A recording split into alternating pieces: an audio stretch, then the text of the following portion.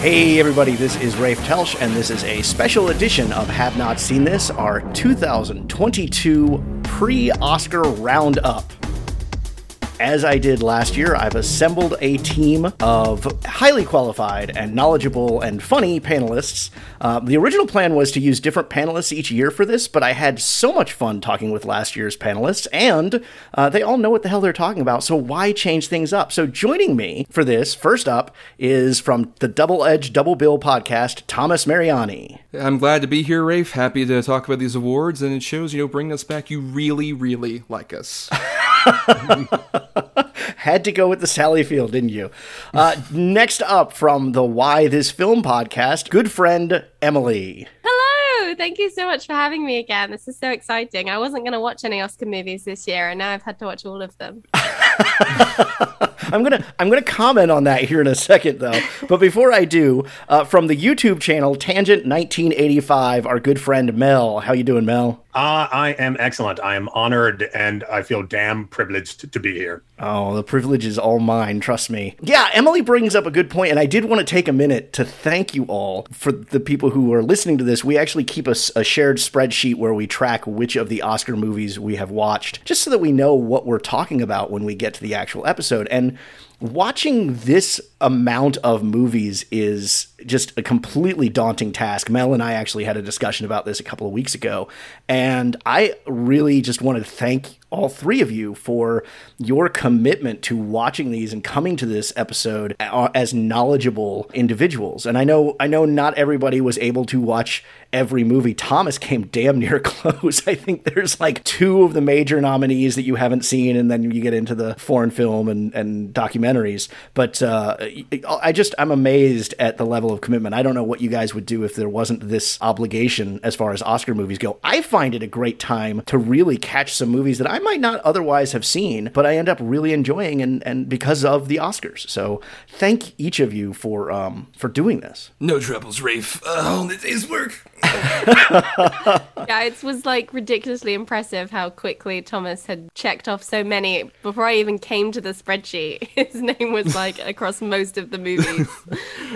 Well, and I told Mel, when we talked a couple weeks ago, I was like, my goal is never to keep up with Thomas. My goal is to A, not embarrass myself since it's my podcast, but B, to try and keep up with you and Mel as far as like how many movies you guys have seen. If I can keep up with that, then I feel like I've done my job. Thomas is he's the Usain Bolt of watching Oscar movies. He's going to be way ahead of us the whole time, and we all are just okay with it. Yeah, equal achievements, completely. All right, so those who have not listened to our pre-Oscar roundup before, we're going to dive into some of the major categories and give our predictions, talk a little bit about the movies that are nominated, and first up, have a couple of talking points that I wanted to go over. This is a historic year for the Oscars in many ways. It is the first time we had a film nominated for Best Documentary, Best Animated, and Best International Film with Flea. It's the first time any film has been nominated in those three categories simultaneously. If Lin-Manuel Miranda wins for Best Song, he becomes the 17th EGOT person who has won an Emmy, Grammy, Oscar, and Tony. It is the first time a female director has received a second nomination. Now, Jane Campion has not won before, but this is her second nomination, but we've never had a female director nominated twice. It is the third time that two actresses received nominations for playing older and younger versions of the same role, but it is the first time that one of those nominees was not Kate Winslet. And then we're seeing, and this is a trend that started a couple years ago, and it's a trend I'm really happy to see continue. We're seeing the films that are nominated for Best International Film are receiving nominations in other categories. So Drive My Car was not only nominated for Best International Film, but also for Best Picture and Best Director. And The Worst Person in the World was not only nominated for Best International Film, but also for Best Original Screenplay. And I like that we're seeing some of that diversity added to the other categories. So before we get into our actual predictions and discussions of the movies, there have been a couple of controversies surrounding the Oscars this year. So let's start with the first one, the choice to move 8 of the awards out of the telecast. The awards for film editing, makeup and hairstyling, original score, production design, sound, and documentary, animated, and live-action shorts will be given prior to the televised broadcast with clips of the winners shown during the evening instead of the actual drama-filled moment of announcing the nominees and the winner. Now, the hope is, from the producers, that it will trim down the broadcast to keep people's attention because the ratings have continually been declining on the Oscars, but it's also received quite a bit of pushback for some pretty big names accusing the producers of robbing people of the spotlight without whom these movies would just not get made. So what do you feel about this move? Thomas, we'll start with you. Well, I mean, it's the weird thing where, like, the Oscars, this is the 94th Oscars, and I think they've been televised ever since, like, the 40th something, or rather. It's been, most of its runtime, it's been televised. And I think it's just a problem of, like, the producers are trying to catch up with, like, live television in a way that live television just isn't anymore, really, unless you're a sports event. Ratings for live sort of showings like that have been going down television for several years now. And I just think at this point, like, shortening the show, I think is such a, like, lose-lose situation where it's going to completely piss off, as we've seen, people who watch the Oscars. And I don't think Joe Schmo is just like, oh, it's a slightly shorter show. Of course I'll watch now. It's such a weird thing to me that, like, they're trying to appease people with that kind of thing. And some of the things they've tried to do, like, oh, get Kristen Stewart's nominated, so Robert Pattinson and Taylor Lautner are going to be there. It's a Twilight reunion. Shit like that. It just feels, it's, to quote Blazing Saddles, like the last act of a desperate man. It's what it really honestly feels like, and it's a bummer because, you know, anybody who's nominated for that award should get some kind of spotlight from, like, these other, like, especially the shorts one. This could be the last time any of them are even nominated for any kind of award like that, and it just feels so unfortunate that we have to, like, cut any of their times and just only have clips of the winners accepting. I'm so not a fan. Gotcha. Emily. Yeah, I pretty much agree. Like, you're completely right about the idea of live television. Here in Britain yesterday was Comic Relief, which used to be an enormous telethon charity fundraising event, and, like, no one watched it, and, like, everyone slated it on Twitter. And they did make it shorter, and that didn't stop people from still not tuning in. So you're right, like, it's just either completely indulge in the Oscars and put it on some obscure channel or online so people that care can watch the whole, like, 9-hour event and everyone can get their 5 minutes of, like, hooray, I did a thing, or, like, just stop doing the Oscars. I think it's dumb. I think it's stupid. Okay. Mel. I'm definitely with Emily and Thomas too, because we all agree. But yeah, either go all in or get out. I think it draws a really kind of awful line when you say, okay, these awards are important. Right. But these awards are not. It takes just as much skill across the different categories to achieve in those categories. Anything done well isn't easy. And, like, yeah, they absolutely do deserve the attention and the accolades. I mean, also the Academy Awards is a great place for people who don't yet really know what they want to do. Like, they know they want to work in the film industry in some regard. And it's great to see someone who wins for, like, best editing. It's great to see that person go up on stage and have a speech they've probably wanted to give for years, if not most of their life. Yeah, don't take that away from people. It's not just about the actors, the directors, and the films. There's so much there. Don't cut it. I'm begging you. Yeah, there's so much behind the scenes. But whatever you do, make it better than last year. Well, they wanted to cut it a couple of years ago. The one point I'm surprised none of you brought up is the recent announcement that there will be a performance at the Oscars of We Don't Talk About Bruno, which isn't nominated. So they're making time to perform a song that isn't actually a nomination because it's popular. And the way they're making that time is by cutting these awards, to an hour before the broadcast and then just showing highlights. And I find that incredibly rude and disrespectful to the individuals involved, as well as pandering to the audience, to what they think the audience wants. I like that song. We Don't Talk About Bruno, certainly. But it reminds me very much of whenever, back in the era of CDs, you would buy a soundtrack to a movie and it would be missing music from the actual film. It would have tracks that were not in the film, and don't you ever do that. Don't you ever give me something that wasn't in the movie in lieu of something that was. Right. And in this case, I mean, again, and there's been a lot of criticism about that movie, that song not being nominated. It just simply wasn't submitted. But I find it a little offensive that they have time for that, but let's not show makeup winning an award. Yeah. I can't wait for the Oscar salute to memes. Right. It's the beautiful, like, Oscar montage of memes that'll happen one of these days. Well, speaking of pandering to the crowd, the second of the controversies that is around this year's telecast is the choice to include the announcement of a, quote, fan favorite award. So movie lovers were given the opportunity between February 14th and March 3rd to vote on Twitter for their favorite movie of 2021. The winner of this fan favorite poll will be announced during the telecast, although they don't win an actual physical award. So again, we're taking time away from people who are getting a physical award to recognize a fan favorite movie. Now, I would say reactions to this attempt to integrate a popular vote and social media into this year's Oscar season has been mixed, but the truth is I haven't heard a whole lot of positivity about it. So what do you guys think about this? Emily, we'll start with you. Yeah, I always think of Lindsay Ellis's brilliant little mini canon on the Oscars where she talks about how the most popular movie used to also be the most Oscar-y movie, and then gradually there was a big gap between that, and now the most popular movies don't get Oscars, and the Oscars are used to push the less popular movies. Is that now the point of the Oscars? If the answer is yes, why are we doing a most popular movie? Is it to try and garner engagement? If we're struggling with engagement, is this the way to do it? It just feels really tacked on. Right. And I didn't, as a Brit, I didn't have access to this website, so I couldn't look into it much. I've only seen, like, here and now on Twitter, the fights between Tick, Tick, Boom and Cinderella, by which I mean the Cinderella that was on Amazon that starred Idina Menzel, which I didn't watch, but I can tell you that I hated. Is that fair? No. Oh, well. You're leaving out Zack Snyder's Army of the Dead was also getting a lot of attention in this fan favorite poll, so... Yeah, and like I imagine Spider-Man No Way Home is also on there, which, you know, are doing really well at the box office, and Tick Tick Boom is up for quite a lot of awards. So like, who is this bot? Like, who is voting for this? What are they even voting for if there's not a prize? What is the point in it?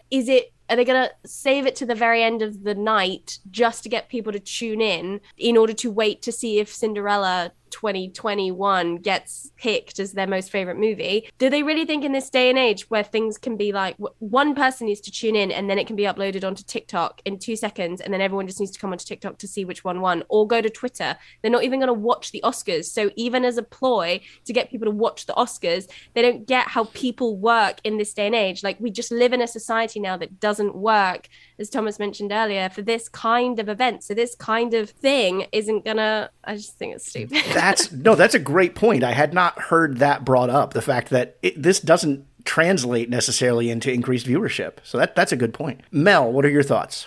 We don't need this because this is what the MTV Movie Awards was for.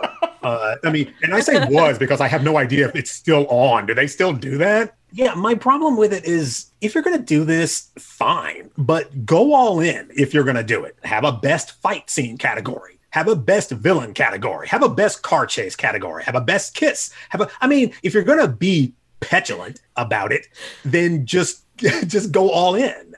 Double down. But no. Otherwise, it's silly.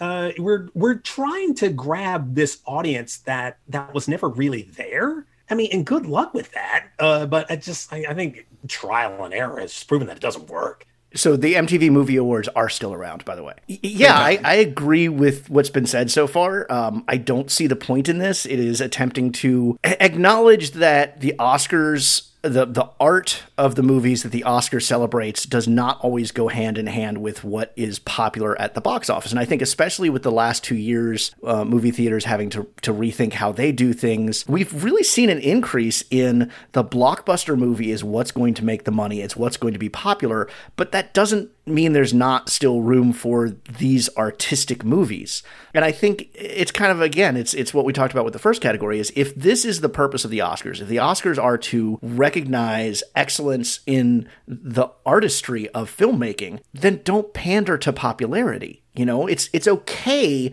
for movies to be popular that aren't necessarily the highest achievement artistically, and it's okay to have movies that are high art that aren't popular, and that's fine. We don't need to split the difference between them, and I find it insulting that this is even a thing this year. So, Thomas, finish us off here. Because you're the one who brought it to my attention. Oh, yeah, that's right. I messaged Rafe immediately, just like, we have to cover this sad, depressing thing. Yeah, I mean, I agree with what everyone said, and it's so weird, especially when, like, there was a graph that came out about, like, the most popular titles, and it was some that have been mentioned, like Spider-Man No Way Home, but then, like, the two that baffled me were, one was The Power of the Dog, the most nominated movie already in these awards. And then the other weird one was that Johnny Depp movie that no one saw. Right! Minamata. Right, the only reason that's there is because you have, like, Johnny Depp stans who are just like, no, we have to get him back in some prominence. It's like, this is incredibly upsetting on so many levels, because it just shows that, like, when you do something like this on a Twitter poll, you're going to end up getting these like varied responses that aren't varied because, like, oh, there was just this huge wealth of different popular movies this year, as much as just like people want to stand something and bring that to the attention at the Oscars that either is already getting a lot of attention or no one gives a shit about. Okay, what was the Johnny Depp movie? It's something called Minamata. It's some random movie that fucking came out into no reception whatsoever. The first time I heard about it was this fucking stupid poll. It's ridiculous. It's like black and white, I think. It's some, like, I don't know. He's like a photographer in Japan or something. It does not look that interesting, much like any Johnny Depp movie of recent. It's just this weird thing where it's like, we're only doing this because we have this particular person to go behind. And it's also a thing of, like, people have this nostalgic memory of, like, oh, when, like, Titanic was nominated for a bunch of Oscars, or Return to the King. And, like, the last time I think one of those, like, huge successful movies was, like, nominated for several awards was, like, Avatar at this point. That's the last time I can think of. And that was a push of popularity again, sorry. Right, and also James Cameron, just like, he came out of his hole and made a movie. We have to celebrate him. He came out from the sea. Let's be honest, you know he was underwater. He was in his submarine. True. Yes, in his submarine, and he came back out to make a movie, and then went back down to make Avatars 2 through 55. So yeah, it's this weird thing where we just have this memory of, like, oh, this big movie that I saw, that everyone saw, has this huge Oscar push, and it's just like, I agree with what Rafe said, like, it doesn't need to be in the same categories as big artistic films. Like, it can be, but it doesn't necessarily mean it has to be, and I quite frankly wouldn't have said, like, a Spider-Man No Way Home deserved as many nominations beyond, like, the visual effects one it got. And even that I find dubious, quite frankly.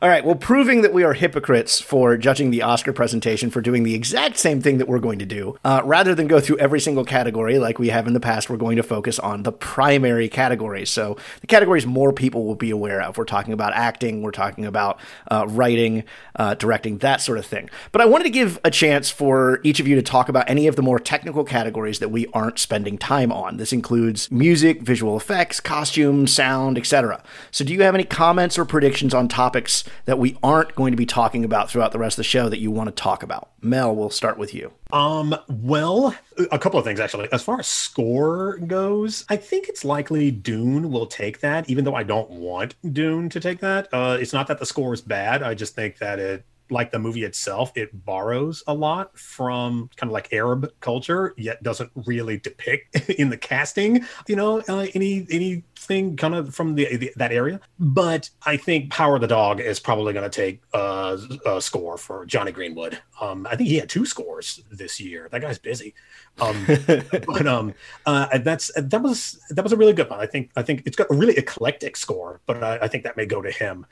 The other thing I wanted to talk about, which is not really a technical award, but we're not covering these.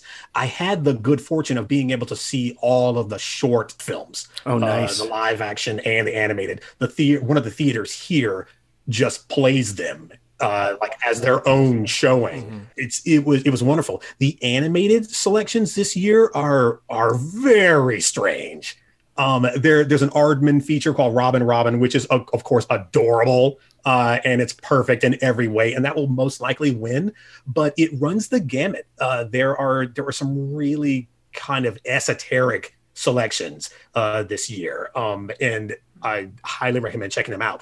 The live action short films, this was a fantastic year for them. They all kind of share a common thread of just human injustice, both on a micro and macro level. But do see any of those if you can. Highly recommend all of them. I honestly wish we had time to talk about those, but we don't. So that's all I got. Okay. I'm going to jump in with song, which we don't normally talk about because we already referenced it, because it's an interesting category in that if Lin-Manuel Miranda wins for the song from Encanto, which is not We Don't Talk About Bruno, but is Dos Oruguitas, If he wins for that, he becomes the 17th EGOT winner of all time. And that's a phenomenal accomplishment. I don't think that's the best song from Encanto. I don't think we don't talk about Bruno's the best song. I would like to have seen them nominate Surface Pressure. I think that captures the themes of the movie really well. If Van Morrison wins, he will be the oldest person to win an Oscar for his song Down to Joy for Belfast. And I just want to push this out there because I've heard so many people not realize that man wrote like 10 new songs for Belfast. None of the songs that are used in Belfast are from that era. They are new creations by Van Morrison that he wrote this year for that movie. And that, to me, the fact that he captures that sound so exquisitely and makes it feel like that era, even though it's not, is a pretty big accomplishment.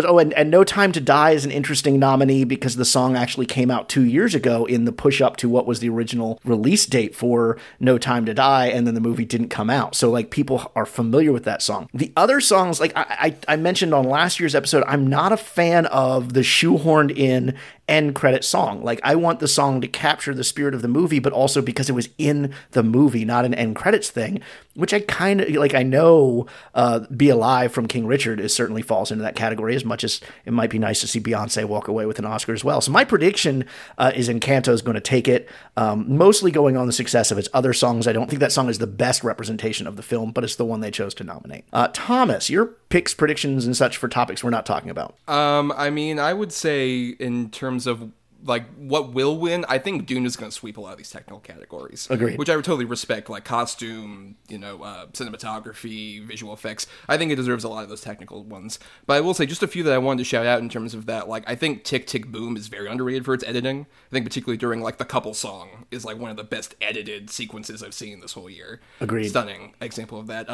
It's the one nominee that this movie got, but House of Gucci I think deserves the makeup one, because of how they just transformed freaking Leto into Joe Spinell, the old character actor. That's literally what he looks like. And it is a stellar transformation, even if I wasn't a huge fan of that movie. Score, I think, is going to go to Dune, but I do agree about the Johnny Greenwood deserves it. He also did Licorice Pizza.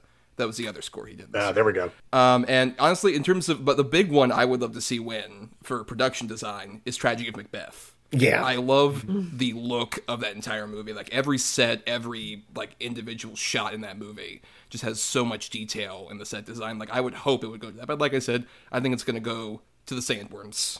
Sandworms going to gobble up that Oscar for most of the technical Oscars. All right, Emily, that brings us to you. I think Cruella will take costume because they are brilliant and evocative of 70s London and highly original and very nice. But I would love it to go to this year's Promising Young Woman for me, which is Cyrano. I'm not going to stop talking about Cyrano, and it's not even in any of the categories, so I hope you're ready for that. Cyrano's costumes are historically accurate and gorgeous and evocative, and it's the only thing. It was up for some more BAFTAs, but this is the only Oscar it's up for, and I would love to see Cyrano take home costume, but I don't think it will. I think it will go to Disney. I wondered what this year's Emily Stan was going to be. Emily's fixation. So I saw Cyrano on the Saturday, and then I saw Cyrano again on the Sunday, and then I listened to the entire soundtrack, and then I went to see it again. I did not see Dune, but I saw Cyrano like 4 times. You made the right move. All right, well, let's get into the categories we are actually talking about. So we will begin with the writing nominations. The nominees for writing adapted screenplay are Coda, Drive My Car, Dune, The Lost Daughter, and The Power of the Dog. These were good movies this year, almost across the board. Like, there's one or two that I feel like were kind of the pretentious Oscar pick that I would not normally have watched, and I kind of wish I hadn't wasted 2 hours on. But for the most part, these were really solid movies, and of course that begins with the script. And my pick is going to be Drive My Car. It's based on a short story. They extended into an almost 3-hour-long movie. And I think the development of the story, the progress of the story, the characters, the world that this movie takes place in, it owes it all to the script, and it's a fantastic thing. So that's my pick for adapted screenplay. Thomas. I mean, I would agree. I at least liked all these nominees, some more than others. I would say I think it's probably going to go to Power of the Dog. I think that's the likely winner. I would honestly say of these adapted screenplays, it is my favorite because that movie did such a fascinating job of like really like engaging you without being super showy about it. I just love the way that it like unveils a lot about Cumberbatch's character and Kirsten Dunst's character and even like Jesse Plemons, how it just really slowly unravels in a way where it's like not a lot's happening, but I'm very intrigued. And then by the time you get to the ending reveal of that movie, I thought it's just like, oh, this is like, it's all been leading up to this perfectly. I would say that's my overall favorite, but no real slight against it to any of these other ones. Cool. Okay. Emily. I agree. I think The Power of the Dog will deservedly take it. It's a masterclass in adaptation. I would love Coda to take it, like real underdog. I would absolutely love to see Coda take it. It took the BAFTA, so I'd love to see it take the Oscar. I was going to say, I don't know that Coda's an underdog because there's a lot of people thinking that it's going to steal the night. So I don't know that it's the underdog necessarily. Thanks, Apple.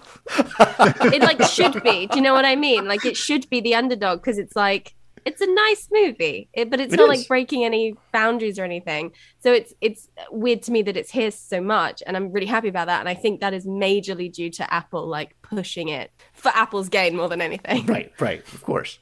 All right, Mel. Not to be cynical. I'd like to first say that I'm pissy that I didn't get to see Coda once again. Aww. Thank you, Apple. So unfortunately, I can't speak to how well that was adapted. Emily, I'm just going to have to take your word for it. My money, I'm with you, Rafe. My money is on Drive My Car for a source material that was, 40 pages long? And it's supplemented like what they did with The Hobbit, but good, where they borrowed material from other short stories from the same collection to kind of expand it. That's a movie that lives like on the page first. Like I would love to get my hands on that screenplay and read that.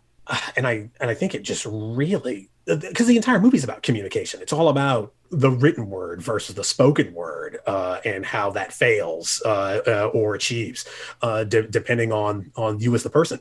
I loved it. It's the only film I saw this year that I gave 5 stars. Wow. I don't know that I give it 5 stars, but I do. And part of this is also because you're going to see a lot of The Power of the Dog from me later on. So it's kind of like that same Academy mindset of like, here's the concession award. So that brings us to original screenplay. The nominees for this are Belfast, Don't Look Up, King Richard, Licorice Pizza, The Worst Person in the World. Which I have to admit, that's the one nominee that I didn't get to see. Thomas, we're going to start with you, and I'm going to start a timer because you only get 2 minutes to talk about how much you don't like Don't Look Up. I mean, look, I'll flatly say that just like I really loathe it, and I think it's like easily the worst of the recent Adam McKay like satire movies.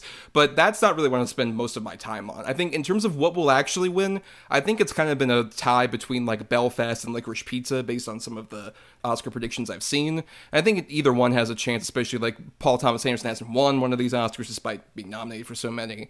And I think Branagh might manage to like get Belfast like that one sort of like concession prize for how many other awards it's nominated for. But in terms of what I think is like the best movie, quite frankly, nominated for any of these major awards is Worst Person in the World. I loved it so much. And I think it probably doesn't help that like I watched it within days of turning 30. And it's a movie inherently about turning 30, and it's just like, oh, it's like really sinking in. But I think that's such a beautiful movie about just not just turning 30, but the aging in general. There are so many beautiful like monologues that just hit the heart so profoundly. It just hits so hard, and I think it's definitely, I think, my favorite of these, and I would have loved to have gotten more nominations than it did, but still, yeah, if nothing else, just please see that movie out there. If you're a bit, it's a Norwegian movie, it's one of the most universal, like, beautiful movies I've seen in quite a while. See, I'm jealous because all I had when I was turning 30 was Free Enterprise to relate to, and while I did relate to it, I don't think it's quite as good a movie. There is no William Shatner rapping, so unfortunately, no, it's one issue. No tears for Caesar. I cannot believe I just made a Free Enterprise reference and all 3 of you got it. Like, I was totally expecting that to sink. Emily, best original screenplay. So I really annoyingly didn't get to see Licorice Pizza or The Worst Person in the World. They just were completely unavailable to me over here.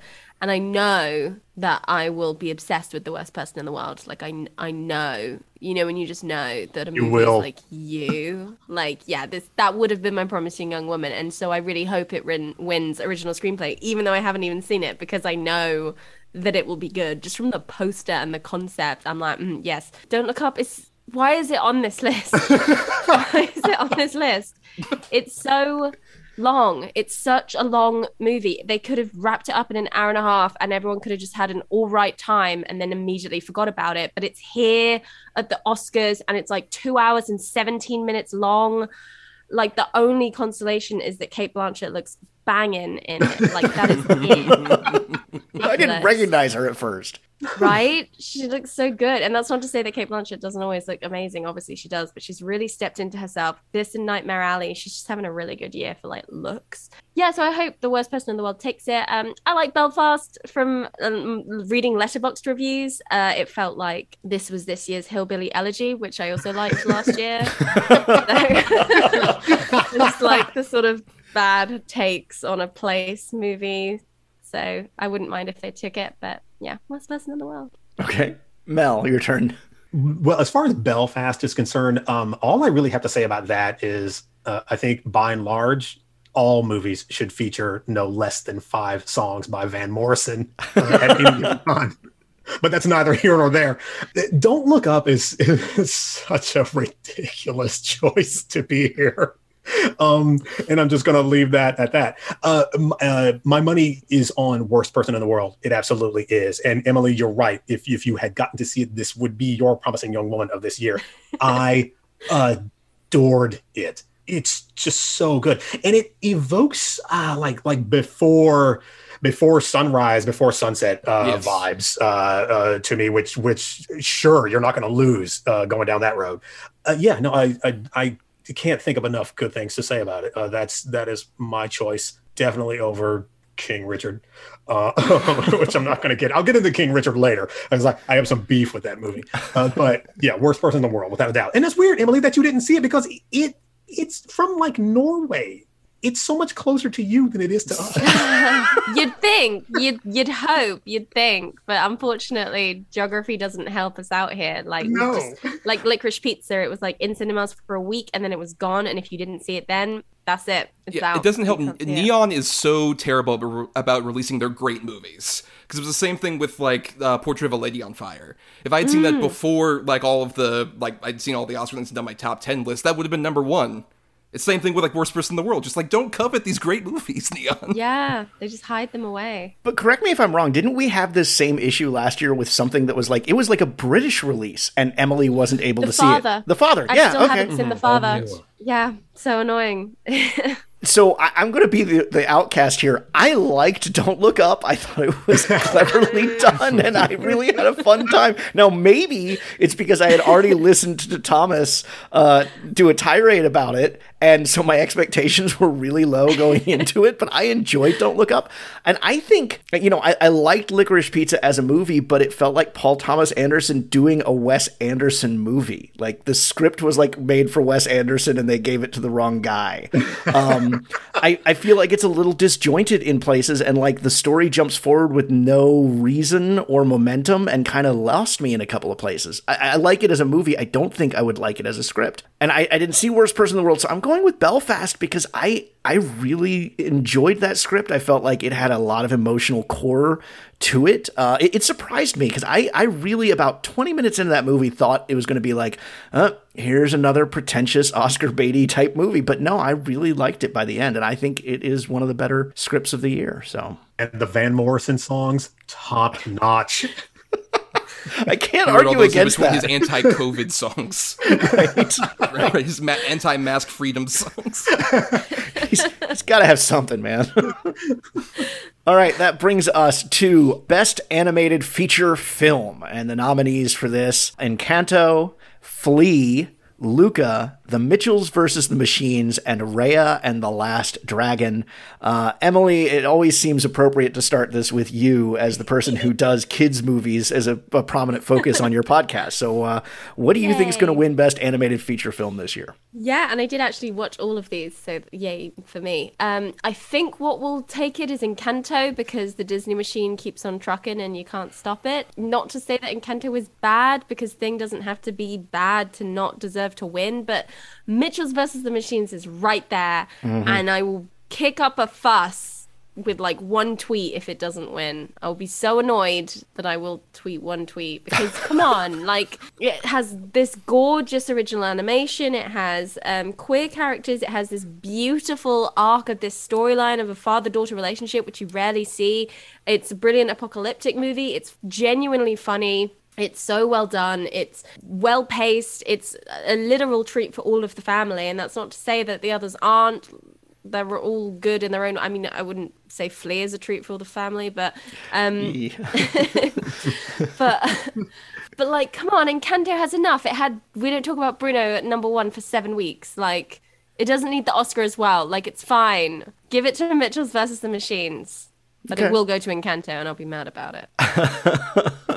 All right, Mel. So it's not going to be Raya and the Last Dragon. It took me like 3 days to watch that whole thing. I'm sorry. I just, it's so derivative, I think is my biggest problem with it. I'm so sorry. This is exactly what got Lindsay Ellis driven from social media. And I feel the same way she does. It's too derivative for me. Mitchells versus the Machines, I really enjoyed, especially since it looked more out of the box. It had kind of more in common visually to something like a Spider-Verse than to the kind of the standard look of the Disney / Pixar production model. And it just happened to be a really fun story. Luca, I thought Luca was really charming. It didn't quite fire on all cylinders for me, but I did think it was very cute. Flea, we're not supposed to go through all 5, but this is the only time I'm going to do it, I promise. It's okay, because I'm going to do it too. So very good. Because like animation is kind of my wheelhouse. Right. Flea, I thought Flea was very good, but here comes my hot take. I'm an animation snob, and I don't think the animation style was really in service of the story. I kept being distracted by the style of the animation when I wanted to be immersed, and it just kind of the nature of it. I don't want to say the quality of it, because if that was very much what they were going for, I can't fault them for that. I have to reach a point where I'm no longer judging a movie because of the way I wanted it to be, but because of the way they wanted it to be. Like, that was the movie they wanted to make, so I can't be mad at them about that. But I did not love the animation style of Flea. I thought if it had been something more along the lines of like Jinro or Wings of Oniyama, something that's really big budget but grounded, I would have been more immersed by the world. My money is on Encanto. I think Encanto's absolutely going to do it. It's kind of like the safe choice, which kind of sucks a little bit, but it is very enjoyable. It's nice to see different kinds of people out there. It's nice to see different skin tones on a group of people. I remember that was my big complaint about Coco, is that according to Pixar, there's only one skin tone in Mexico. But yeah, Encanto is my vote. Mitchells versus the Machines, it's been a while since I saw it, because I saw it when it first came out. I will say, out of the 5 nominees here, it is the one that I watched with my son, and we had a blast watching it. So if it wins, I mean, give Lord Miller all the Oscars. I'm okay with that, but it's not my pick. Luca, I just finally watched last night, and I was underwhelmed by it. I felt like it's like lower grade tier Disney. Like, it's a good movie, it's fun, but it's not going to be, it's one that's going to be forgotten. You know, it's going to be one that Thomas picks for his podcast in a decade, and everybody's going to go, oh, right, that was a thing. I'd love to see Flea win this. I don't agree 100% with you, Mel, and I'm actually going to disagree with you even stronger here in a minute, but I thought the animation was a really effective way of communicating the story and the ephemeral nature of that animation, as far as like the memories that he wants to suppress and the memories that are very vivid to him, the use of color. I found that, like, I really liked Flea, and I would love to see it take the Oscar. I don't think it's going to. I think Encanto is going to take it. I can't fault that, but I don't think it was the best of the Disney offerings this year. I think Raya and the Last Dragon was a much better story, much better told. Maybe I'm not familiar with all of the things that it's derivative from, and that's my fault. But as far as these 5 movies, my favorite of them was Raya. Wow. Yeah, hot take.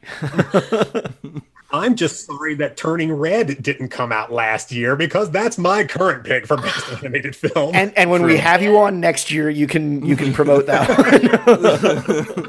one. Yeah, I mean, I would say the 3 Disney offerings are my least, would be the lesser tier ones to me, even though I liked all of them decently. I mean, apologies to my Italian and sea person ancestry for Luca. But I will talk about that side of my family. It's a dark story. But with the other one, Bruno. too. So, yes. But with the other 2, I would definitely say I think Mitchell's vs. the Machines is more of the crowd favorite, and I wouldn't mind it winning at all. I do really love a lot of the stuff, just how quickly paced the animation is in general. It just feels it's the one really cartoony movie on this actual list, honestly, and I think in a way that really works for it. But I would say my favorite is Flea. I do agree that I think I love the way that the animation style is used to keep the anonymity of the main person, but also just the way that it does switch those styles, I think is such a beautiful way of not just the memory thing that you're talking about, but even just the disassociation when it gets to be less and less detailed. I thought it was such a beautiful way to represent his story, and I was so really immersed in it with any of those different animation styles. But I do agree, I think Encanto's likely going to get it, because just that's what my kids saw. Oscar voter impersonation, basically. All right, that brings us to the acting categories. Emily, I want you to recognize that I switched them around, because last year we started with actor and then went to actresses, and this year I switched it around just to make sure we're mixing things up. So noted. Thank you. So we are starting with actress in a supporting role. Our nominees are Jessie Buckley for The Lost Daughter, Ariana DeBose for West Side Story, Judi Dench for Belfast, Kirsten Dunst for The Power of the Dog, and Ingenue Ellis for King Richard. Mel, you're kicking us off. I really enjoyed Jessie Buckley in The Lost Daughter, because that's a rough role to have to play, man. Like a mother who hates her kids, and I applaud her for it. But I do think it's going to be Ariana DeBose for West Side Story. America. Okay, I am not a fan. Again, hot take. I'm not big on musicals, but West Side Story is my favorite musical, and America is my favorite jam. And Ariana DeBose goes so hard; she fucking kills it, and it's going to be her. Ingenue Ellis was good in King Richard too, but it's going to be Ariana DeBose. Yeah, The Lost Daughter was my God, this is pretentious Oscar bait movie this year. I did not enjoy the movie. I enjoyed the performances. I think Jessie Buckley in particular was brilliant in that role. I just didn't like the story. And maybe Emily can yell at me here, because it's a woman's story and I'm a guy. Yeah. So maybe that's why Nailed it. I think Judi Dench in Belfast steals just a few moments and gets the win here from me. This one, I really had a hard time picking which was the best of these, because even not liking The Lost Daughter, I thought Buckley's performance was brilliant. And, Ingenue Ellis in King Richard, she has some really powerhouse scenes. So, any of these 5 win, we as the audience win, because we got to watch these performances. But I think Judi Dench takes it for Belfast. That's interesting, because I thought of these, Dench was easily the bottom of them, quite frankly. I think she's just, it's Judi Dench phoning it in, which is still better than most actors at their height.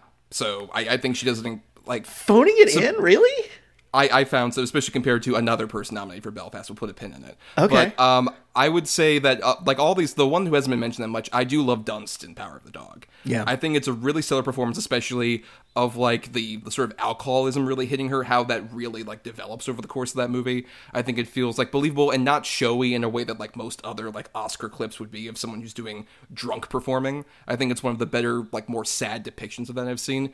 But Buckley, I want to just shout out, because I think she does a great job of playing not necessarily an incredibly abusive parent, but just an unattentive one, which is so hard to get accurately. And I think she does a phenomenal job with that. But the one who I think is going to get in my absolute favorite is Ariana DeBose. I completely agree with what's been said here. I think that whole, that entire cast and crew of West Side Story does such a great job of making a great movie despite the lead actor in it, who I just joked is basically like one of those Ip Man like wooden boards, Yes. like wooden things, where everybody's practicing on him and just doing great, phenomenal work. They could have brought in a cardboard cutout and it would have been the same performance. It would have been a better performance. Exactly. Yes. I think everyone does such a phenomenal job, and I think DuBose in particular is like a great standout to spotlight. And I think it's also interesting symmetry given Rita Moreno, of course, won her Oscar for that 50 years ago. So I'm down. And I wish Rita Moreno had gotten nominated for this, because I think that them changing that one song to her getting to perform it gave her such a brilliant moment that I would have liked to have seen that recognized. That must have felt like coming home for her. Yeah. All right, Emily, sorry, it's your turn to give your opinion on this. Yes, I agree with both of you in the sense that Judi Dench is both phoning in, doing a Judi Dench. Like, Judi Dench in Belfast is Judi Dench in Chocolat, is Judi Dench in, like, Comic Relief last night. Like, it's Judi Dench doing Judi Dench. Except for that one scene on the bus where she has a little monologue about going to the Shangri-La. Yeah. And... oh my God. I sat in the cinema, and this happened so often with Belfast, and I was just sort of watching it, and I was like, fine. And I had my cinema beer, and like, it was fine. And then Judi Dench spoke for like 2 minutes uninterrupted. And then I was just like, oh God.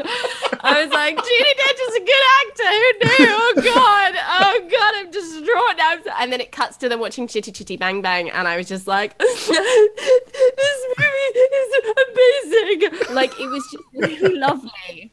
And she really captured something for me in that briefest moment. The rest of the movie, she's like fine. She's like there. But in that little monologue, it was really lovely. And that's probably why she's here. And that'll be the little clip that they show where she gets all teary-eyed on the bus. And everyone will go, oh, yes, Judy. But it's like, it's Judy. We know she's a good actor. Like, let someone else have a go, Judy. Sit down. Kirsten Dunst does some brilliant drunk acting. I think you're absolutely right. Her performance was so subtle that I missed it the first time I watched that movie, and I was just like, geez, calm down. Like, I know it's sad that your son's being bullied and that you're being bullied, but like, it's not that sad. And then I watched the movie again, and I was like, oh no, I get it. I'm just an idiot. So West Side Story, here's my little tangent. I'm really sorry. I'm going to try and keep it short, but and basically this is ramping up to me saying, yes, Ariana should take home the Oscar, 100%. But are you giving a too long didn't read at the beginning of your Julia, I think she's wonderful. However, West Side Story, the first movie was basically shot on a soundstage, and they would bring these big numbers like America to a soundstage, and they would set the camera down, and then the actors would just do a performance, and it would be like you were watching live theater, and that was amazing. And the actors got to make all of these little choices and have these flourishes in their voices that were just incredible and so good and so enjoyable. Now, obviously, Ariana can't do that because Rita's already done it, so she can't copy the same thing. Right. But Rita did it better in a couple of moments. Plus, Spielberg completely screws Ariana over by moving the camera around. Why are you doing that? Like, it's so good in the rest of the movie, but these two songs, G Officer Krupke and America, you need the soundstage. I need to feel like I'm at the theater. By cutting it up and walking us through the streets and then through a market stall and then into a boxing ring and then outside of the gym, again, it's like, oh. And it stops the energy every time. And this song is all about energy, and it ramps up to the end bit, which is great, and we get that energy for the big finale. But I really think he did actors dirty by putting camera work into these big numbers. So everyone talks about America being wonderful, but you go watch the original, and there is so much wrong with the original West Side Story, but there are moments in that, because you just get to watch a big performance, almost stationary, it has this energy and you're swept up in it, and it's such a more chaotic performance, whereas it's a lot more controlled in the new one. Everything else about the new West Side Story works better than the original, but America and G Officer Krupke suck because they don't suck, but they are dampened because of the choices that Spielberg made that then let their actors like Ariana down. So let's be honest, the clip that they'll show for Ariana when she goes and gets her Oscar, it will be the bit where she's raped, because that's the Oscar performance. But yeah, I just needed to get that off my chest. Thanks for listening. I agree with you on that for Officer Krupke. That was actually, I said something very similar when I came out of the screening of that, because that's one of my favorite numbers from the original. And I appreciate what they were trying to do with the performance of it in the new version, but I totally agree that the camera could have stayed and they could have used the actors more. Yeah. It was too choreographed. The first one felt like they all just had a shot and then just did this thing. And it was just chaotic and wild and energetic. And we were losing that in this new version. But saying that, everything else was better, except, like, was there no one else available in Hollywood to play Tony? Like, everyone was busy. What? Well, Robert Pattinson was making the Batman at the time, so. Imagine if he'd have been in West Side Story. How good would that have been? That would be so good. All right, let's move. But one of the things I love is about doing this with you guys is just the diversity of opinions that we're bringing to this. We have yet to have a category where we're all like, yep, this is the winner. And like, even the animated film, we're all like, yeah, Encanto's the winner, but maybe it shouldn't be. And here's 3 different movies that we're saying should have been instead. I mean, that's like, I think that's great. All right, actor in a supporting role. The nominees are Karen Hines in Belfast, Troy Kotsur in Coda, Jesse Plemons in The Power of the Dog, J.K. Simmons in Being the Ricardos, and Cody Smith-McPhee in The Power of the Dog. It kind of like the last one, this is it's such a stocked list of nominees. You know, I didn't care for Being the Ricardos as a whole, but I thought J.K. Simmons was like the standout of the performances that were recognized. He can do better. And we've seen him do better in other films, but it gave him a couple of moments to shine. Really, I think Troy Kotsur is going to win this for Coda. It's funny because I don't think he's the best performance in Coda. I think Marlee Matlin gets some really emotional moments that didn't get recognized because she didn't get a nomination. But that moment where he wants his daughter to sing for him, and of course, you know, he can't hear it, but the emotion that he brings to that moment is, and the humor that he brings to other scenes are just, it's a powerful performance. And I think out of all of these, he's the one that stands out to me. Well, I'm just glad that JK, got his obligatory, like, you've arrived. Here's the nomination for one you didn't deserve. Like, he deserves that at this point, for sure. I do agree that I think Troy Kotsur is going to win. I think Coda is a movie that's very much elevated by the performances of that main family. Because, like, on the page, I didn't really talk about this with adapted screenplay, it's like a very good Disney Channel original movie. In terms of the actual script of it, quite frankly. I think it's very sweet. I did really like the main performances from the family. And I think Troy Kotsur especially, I think, is the standout. I agree, especially that moment you're talking about with, like, trying to relate to his daughter about this whole singing thing. I thought he did a great job with that. My personal favorite is Cody Smith-McPhee. I think he's really stellar in that movie, especially with, once again, another kind of, like, unraveling performance. Yeah. Where, like, him and Plemons, so good, but I think Cody Smith-McPhee especially does such a great job of being somebody who's, like, constantly bullied and how that, like, really subtly elevates to the point where he eventually has his sort of lash out moment. It's not even a huge lash out. It's just like a very beautifully understated performance. And also give Kieran Hines world's best grandpa. He was so great as a grandpa in that movie. He was so delightful. He was so good. Yes. All right, Emily. Yeah, I'd love Troy Kotsur to take this. I really, really hope he does. I think Cody Smith-McPhee is 100% nominated for the unraveling performance. You're right. I had written, I was like, you can't give someone an Oscar for, like, just, like, that final look he does. But then I was like, oh, but that look was so good, though. Like, right at the end as he turns away from the window. And I was like, oh, my God. Like, as I'm sure everybody was. So, so good. Where's Riff from West Side Story? Where's his? Yes. 100%. Yes. Yep. Yes. Where's absolutely. His nomination? What the hell? And, sorry, I kind of liked Being the Ricardos. Why is J.K. Simmons on this list? I like him. Let's say that this is for Spider-Man 2001.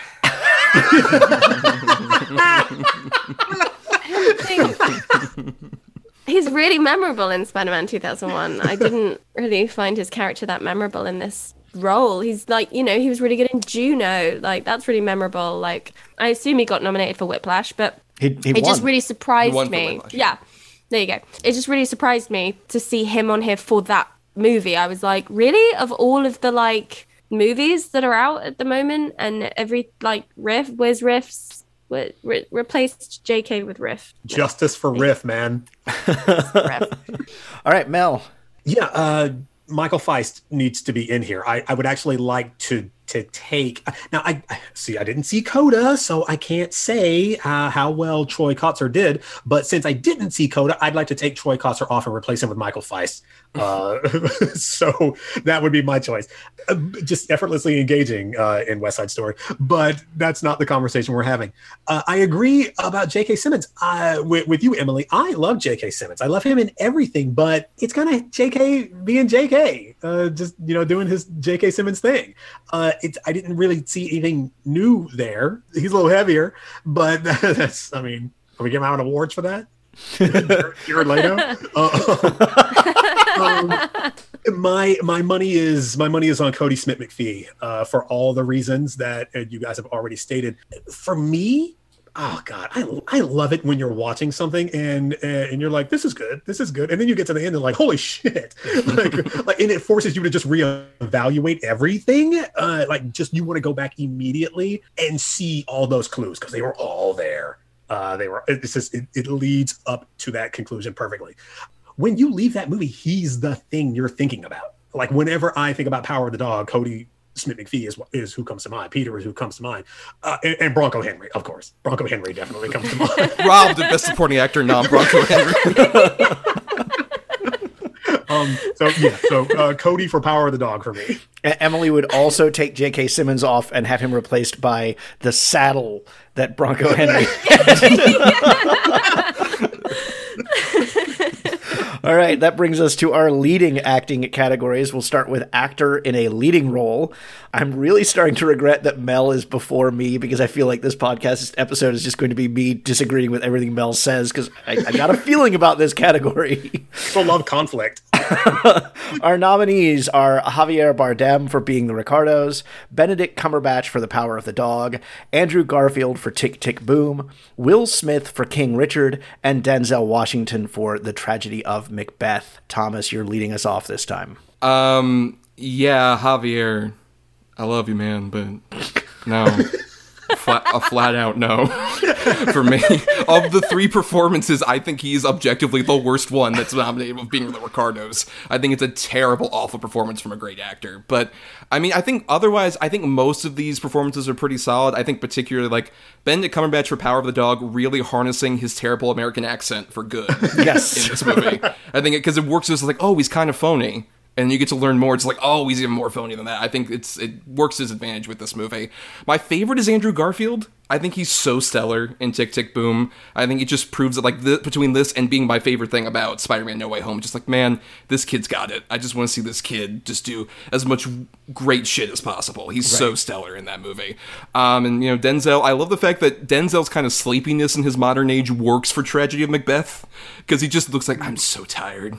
I'm so tired, and it works. But then I think Will Smith's gonna win it as like a career Oscar, and I think that's a bummer because I think the biggest problem with King Richard is because he's like so involved as a producer and everything. It should be an ensemble movie about that family, and it's just this King Richard story, which I think is fascinating, having like obviously him be a focal point of that story of Serena and Venus. But then just as the story goes over its like 2.5 hour length, I just doesn't feel like it justifies him being the central focus of the story and robbing it of like, Anjanou Ellis, who I thought was good, but still didn't get nearly as much time to shine, or the young kid actresses who played like Venus and Serena and their sisters, and I thought they were great as well. And I just feel like it's the key example of like what Will Smith's frustrating star persona is.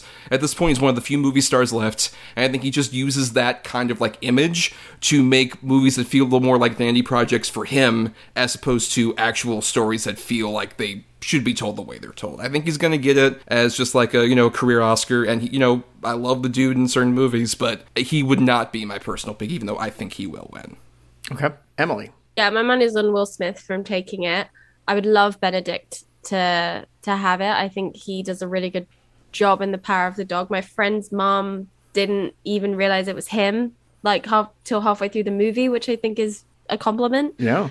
For a transformative performance. Andrew Garfield in Tick, Tick, Boom is a delight. I would love, if Benedict or Andrew took it, I would be so, so happy. Andrew Garfield in Tick, Tick, Boom, just effortless, gorgeous performance. Before you even talk about how the guy like learnt piano for the role or whatever, just completely embodies Jonathan Larson and just brings a real like energy he's just so ding dong watchable. I love him so much. Yeah, Javier Bardem is also on this list, and Denzel Washington was really, really good in The Tragedy of Macbeth. Where is Peter Dinklage on this list? I don't know if any of you watched Cyrano, and here's my Cyrano rant. Fuck, man. That movie is incredible. It's so good. It's so beautiful. It's so moving. It's so well done. It's so well paced. And I was so cynical because I was so ready for Joe Wright to phone it in like he did in 2006 with Austin and give us style over substance. And he doesn't. He manages to match all of the things that he's been shit at all of these years and give us Cyrano in a beautiful, the national written musical splendor. And Peter Dinklage's central performance as Cyrano is majestic. His facial expressions are imprinted in my brain. And it's because I've seen that movie 7 times, but like they would be even if I'd seen it only once. He's so moving. And I think the reason he's not on here is because much like horror movie performances never get taken seriously, this is like a romantic drama, so that's not going to get taken seriously. Like Mr. Darcy wouldn't be nominated, Spider-Man wouldn't be nominated, the Joker gets to be nominated, and like, well, the actor did die. Yeah, exactly. I didn't want to say because he died, but like, let's be honest, that's why. And now he was the only other Joker movie nominated. Oh, yes, of course he was. The only one. The only one. But like, I just really feel that Peter Dinklage has, and I don't use the term snubbed. I think it's stupid. Like, I have no skin in these games, but like, Peter Dinklage deserved an Oscar nom, at least to just get more people out to see his incredible performance. We know he's a good actor. We've seen him in several seasons of Game of Thrones do the best he can with terrible scripts and the best he can with really good scripts. And he just owned this role. And I just really felt that he really should be up here with the take away Javier, get out, put Peter in. I would love Benedict or Andrew to take it, but I think Will. I kind of feel like you have a bias towards the British actors on this list, Emily. What? Me? Who better? Mel, what you got? I'm in complete agreement with Emily. Take Javier Bardem off the list, replace him with Peter Dinklage for Cyrano because he's fantastic. And you're absolutely right. He emotes like he's like a basset hound. Yes. He's so expressive, and you feel it. You feel everything he wants you to feel in that performance. And like we're just going off on a Dinklage tangent. He's not even on the list. Benedict Cumberbatch. I love that he was cast in that role because he's not on the outset. He's not who you picture in that role. Sam Elliott is who you picture in that role, ironically. As it unravels, you're like, oh, that makes perfect sense.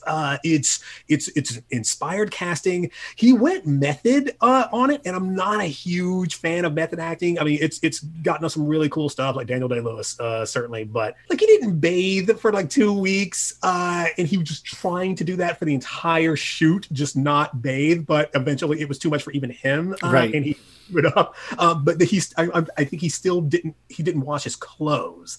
So he still smelled horrendous over the production. He got nicotine poisoning like 3 times. Right. just chain smoking rolled cigarette. It was too much. It was just too much. And again, to go back to Jared Leto for a second, I think we're all just a little bit tired of the method acting. Stop terrorizing your coworkers.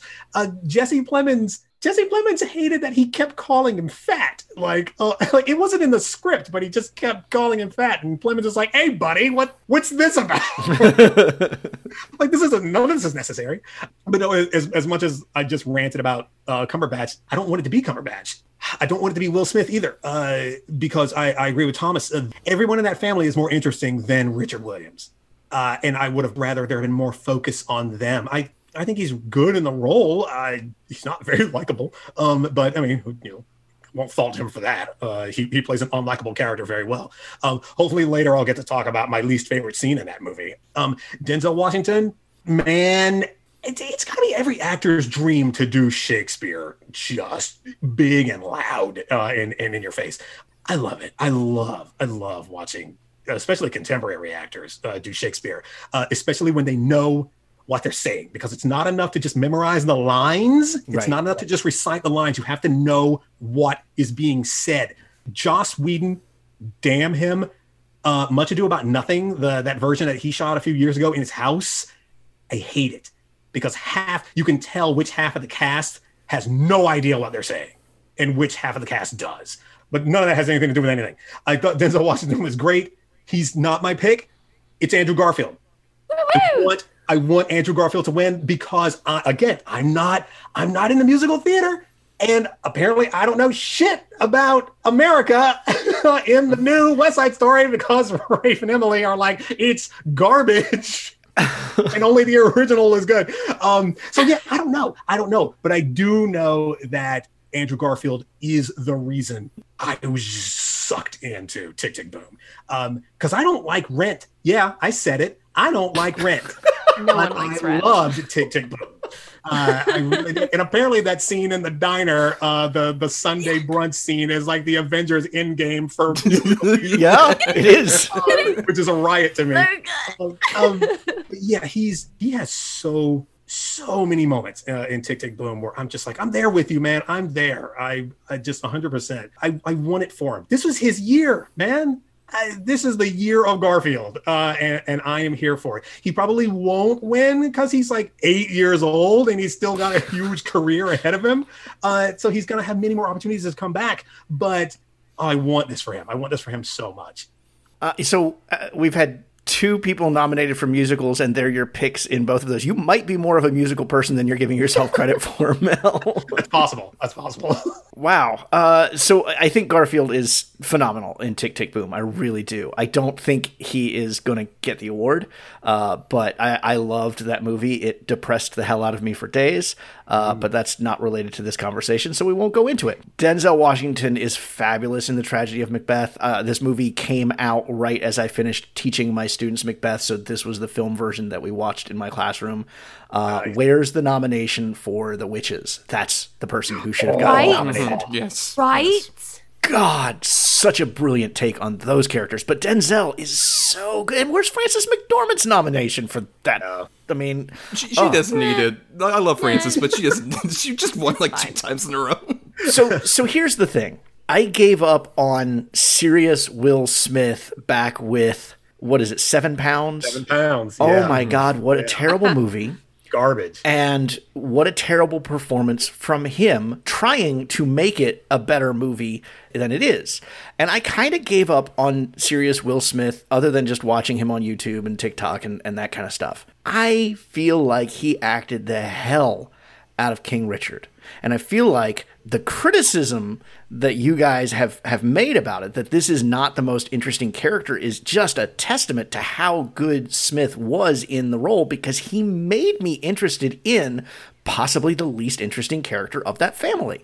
And I agree, Thomas, you're right. It should have been an ensemble piece. Absolutely, it should have been. And the fact that it's not, yeah, absolutely, that probably makes this more of a Will Smith vanity project. But I liked it. I enjoyed it. I think it's his turn, and I'm okay with that. There have certainly been years that Oscars have been given to actors for not their best performance, and you look at it and you go, okay, this is a career Oscar, DiCaprio. But I think if this is Will Smith's year for his career, then at least it's for a role that it's deservedly for. But again, any of these, I liked Javier Bardem and Being the Ricardos. Not my least favorite of the performances there. We'll get into that here in a second. All right, that brings us to actress in a leading role. The nominees are Jessica Chastain for The Eyes of Tammy Faye, Olivia Colman for The Lost Daughter, Penelope Cruz for Parallel Mothers, Nicole Kidman for Being the Ricardos, and Kristen Stewart for Spencer.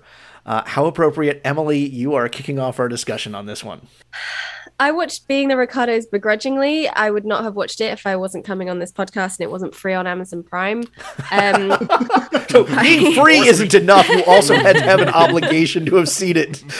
That's exactly how I felt about it. And I have to say I enjoyed it. I will watch The Eyes of Tammy Faye when it finally comes to Disney Plus in a couple of weeks' time, unhelpfully. And I think the difference between those two performances is I like that Nicole Kidman's is going to be in a particular moment in time, whereas Jessica Chastain seems to be from when she's 20 to when she's like 80 or whatever. And I think they're very odd things to then try and compare as performances, because they're both playing real people, and I'd like much prefer a moment in time. Put a pin in that.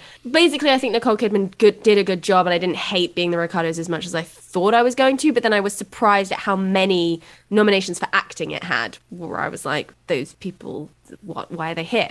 But I think Nicole Kidman does deserve to be here. I think her performance was nice. That's all I really have to say on it. Olivia Colman is obviously wonderful, and The Lost Daughter is such a powerful story. It's so refreshing to get to see these women be awful, and they're not even being awful they're not like supervillains. They're not like horrible, mean-spirited, cruel people. They're just people. They're just women getting to be people. They're women getting to be selfish and unfair and throw away their responsibilities and make bad choices and then have to live with those consequences and then move on from that. And Jessie Buckley, I don't know why. I just don't like Jessie Buckley. That's why I didn't say much about her. I liked her when she was on I'd Do Anything, when she was up for Nancy, but now she's come into this, she keeps appearing in bizarre little roles, and she was fine as a younger Olivia Colman, but obviously Olivia Colman is a better Olivia Colman. And I thought her relationship with why isn't the other woman up for a nomination? What's her name? Dakota 50 Johnson. Shades. Why Dakota isn't Johnson. She? Yeah, that's I was gonna agree. call her Dakota Fanning. Why isn't she here? Because she did a really good job. And the two of them, their relationship was really, really wonderful. So I see why Olivia's here. I get that. So I wouldn't be completely bummed if she got it. And also I think The Lost Daughter I love Maggie. I love her. So I'd love her movie to have some prominence here this evening. But let's be fucking honest, lads. It's got to go to Kristen. It's fucking got to go to Kristen Stewart. Oh, yeah, I can see your facial expressions. I'm going to be fighting this one by myself, aren't I? Not mine. Right. Nope. Spencer. Spencer is majestic. It is a magnificent piece of art that I love and adore. And I finished watching it, and I immediately started it from the beginning and watched it all the way through again. I'm noticing a trend about your film watching habits. I love it. And then it finished again, and I sat on my living room carpet with a straight vodka, just sipping and crying and sipping and crying. And it was such a moving experience, and it was so good. And like, this is coming from someone that was like, yeah, alive during the hype of her death, but like never a massive, I'm not a massive Diana lover, but people have come out and said that she does the best impression of Princess Diana. And yes, she does. But like, I love the parallels between Kristen Stewart's real life and Princess Diana's real life, of the paparazzi and what she brought to that role. And I just think it's time that we gave Kristen Stewart the respect she deserves as an actress. We're finally having that renaissance, the R. Pats renaissance. Let's have the K. Stu renaissance and give her a goddamn Oscar, because she bloody deserves it for putting that shit character on the page so well for Twilight. I love the first Twilight movie. I'll put it out there. I hate the books. Never seen another single Twilight movie, but the first one is brilliant. Kristen Stewart did not eat and swallow pearls for you to not give her an Oscar nomination and an Oscar.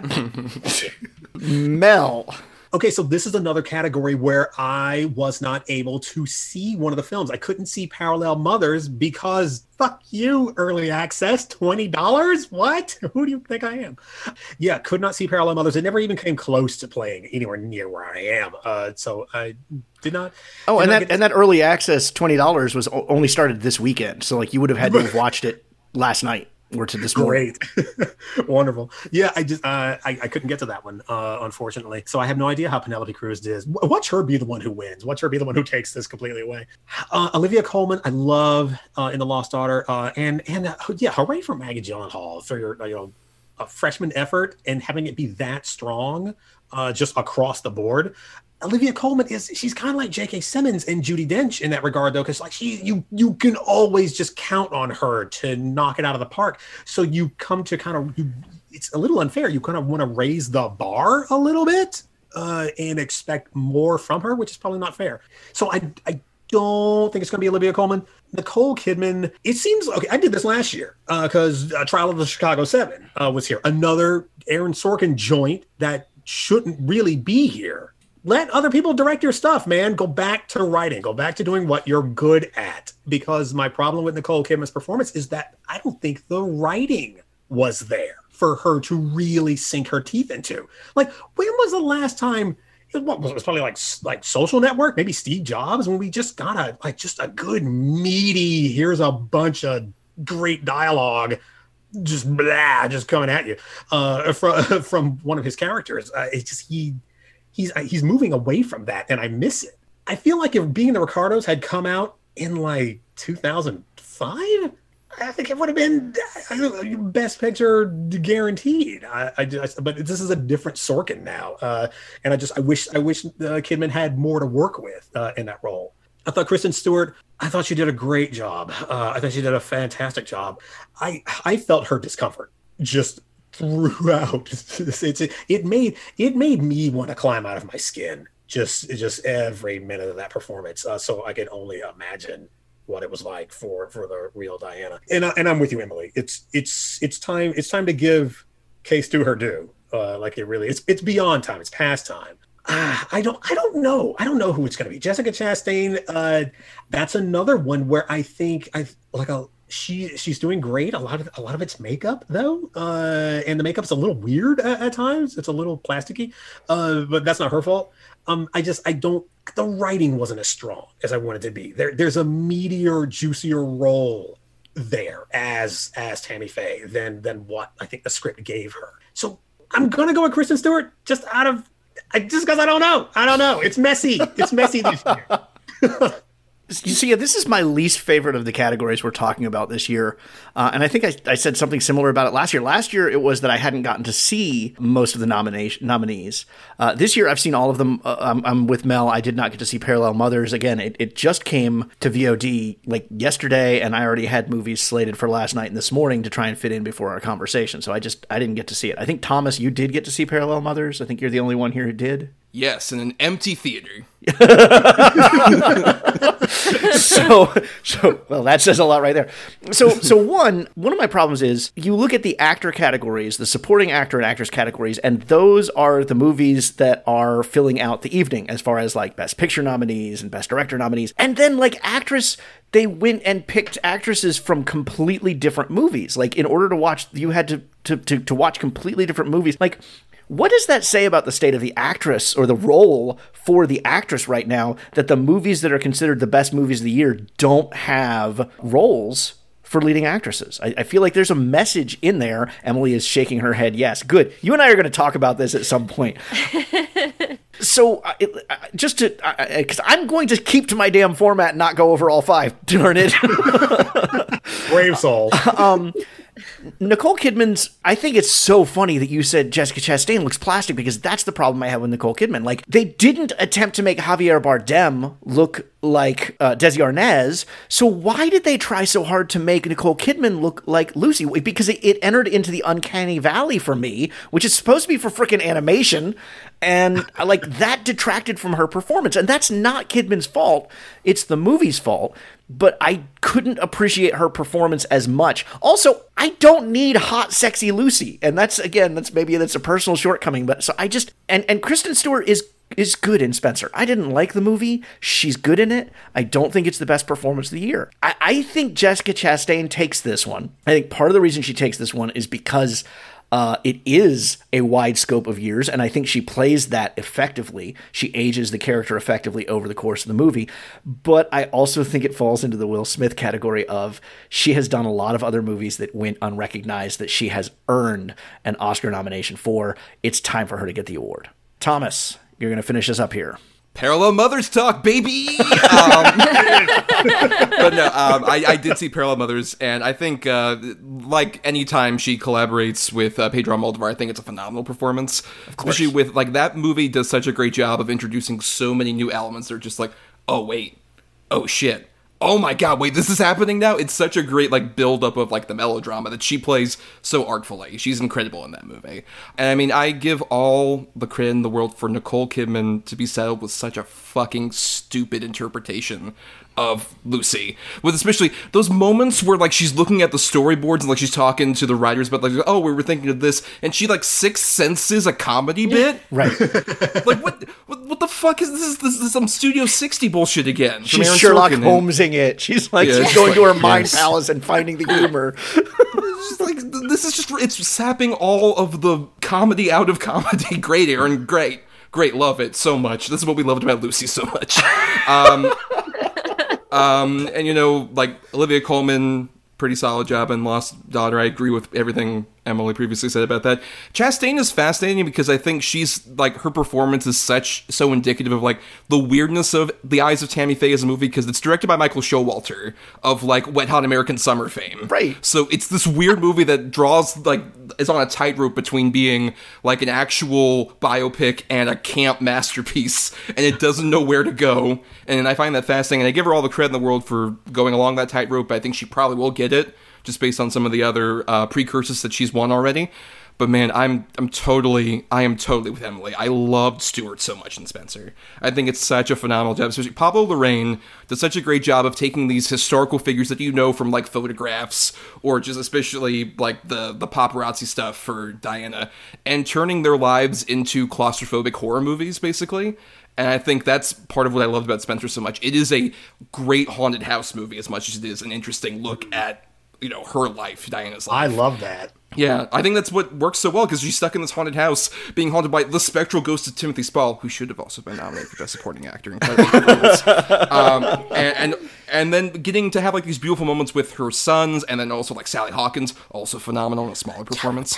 It's thank you for being my Muhammad. Yeah, right, what he said, but no, I loved her performance so much. I think it's not just an impression; it's a genuine portrait of a woman trapped in this scenario, and I thought she did such a phenomenal job with it. She would be my favorite, but you know, I think it's Them Eyes of Tammy Faye. They're gonna get it. Okay.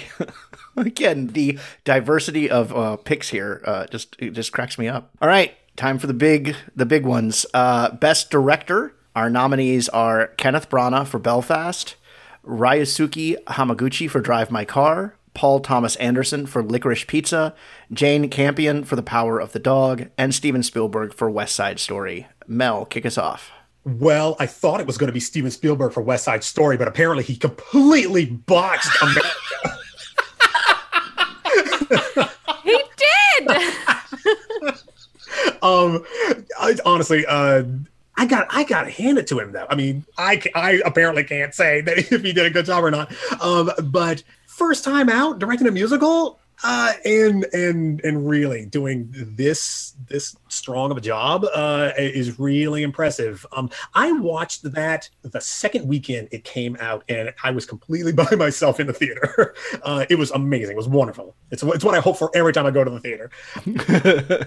I thought it was great, but I don't think it's going to be him. I don't think it's going to be Paul Thomas Anderson for Licorice Pizza either, because it's. I don't. Who said earlier that it was like a Wes Anderson film? It's like accidentally. Yes, yes, that's what I feel. Yeah, it. Also, just the subject matter. I find the subject matter just skeevy across the board. Like I had a lot of difficulty getting into it because like the history there is that like this is like semi-autobiographical, and he also had a crush on the mother of the actress who plays Alana, and that's not cool. That's not cool, guys. We're not going to sit here and pretend like this is okay to live out your childhood fantasy of an older woman, you know, and have someone pay you money to do it at the same time and get an award. No, I'm not. Licorice Pizza is gross too. It's the title. It's right there in the title. Licorice Pizza. It's two things that don't go together. They just should not be together. It's wrong. It's wrong. Not a fan. I'm not going to give it to Kenneth Branagh. I liked Belfast. We're all on film Twitter a lot, and that place is a shit show. And apparently, somewhere along the way, everybody on film Twitter decided we didn't like Belfast anymore. And I don't know why. It's not. I don't think it's deserved necessarily, but I don't think it's going to go to Branagh. I felt like I felt like some of his choices were a little self-congratulatory. Like there's like the kids reading the Thor comic at one point in it, and I think if you look, one of his Christmas gifts is an Agatha Christie novel, Right. and I'm just like, oh, stop it, Kenneth. Well, but at the same time, it's like Paul Thomas Anderson. It's like it's based on his experience as a youth, so it makes sense that he'd throw other references to his life into it.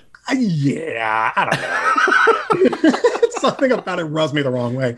But I'm also just I think I'm a little removed from the subject matter than I want to be. And I blame myself for that, for kind of being unable to connect. I did enjoy it. Don't get me wrong. And I think he did a good job. I just, it didn't connect with me quite like I hoped it would. Power of the Dog. I do think it's going to be Jane Campion. I'm sorry I skipped over Drive My Car. I think Drive My Car is going to take Best International Feature, but that's over there. I think Jane Campion for Power of the Dog. I think everything in that movie just works, just fires on all cylinders, all parts. That vision is so strong. It's not lacking in anything. It really isn't. I'm trying to remember why I only gave it 4.5 stars. Truth be told, I'm gonna have to go revisit that.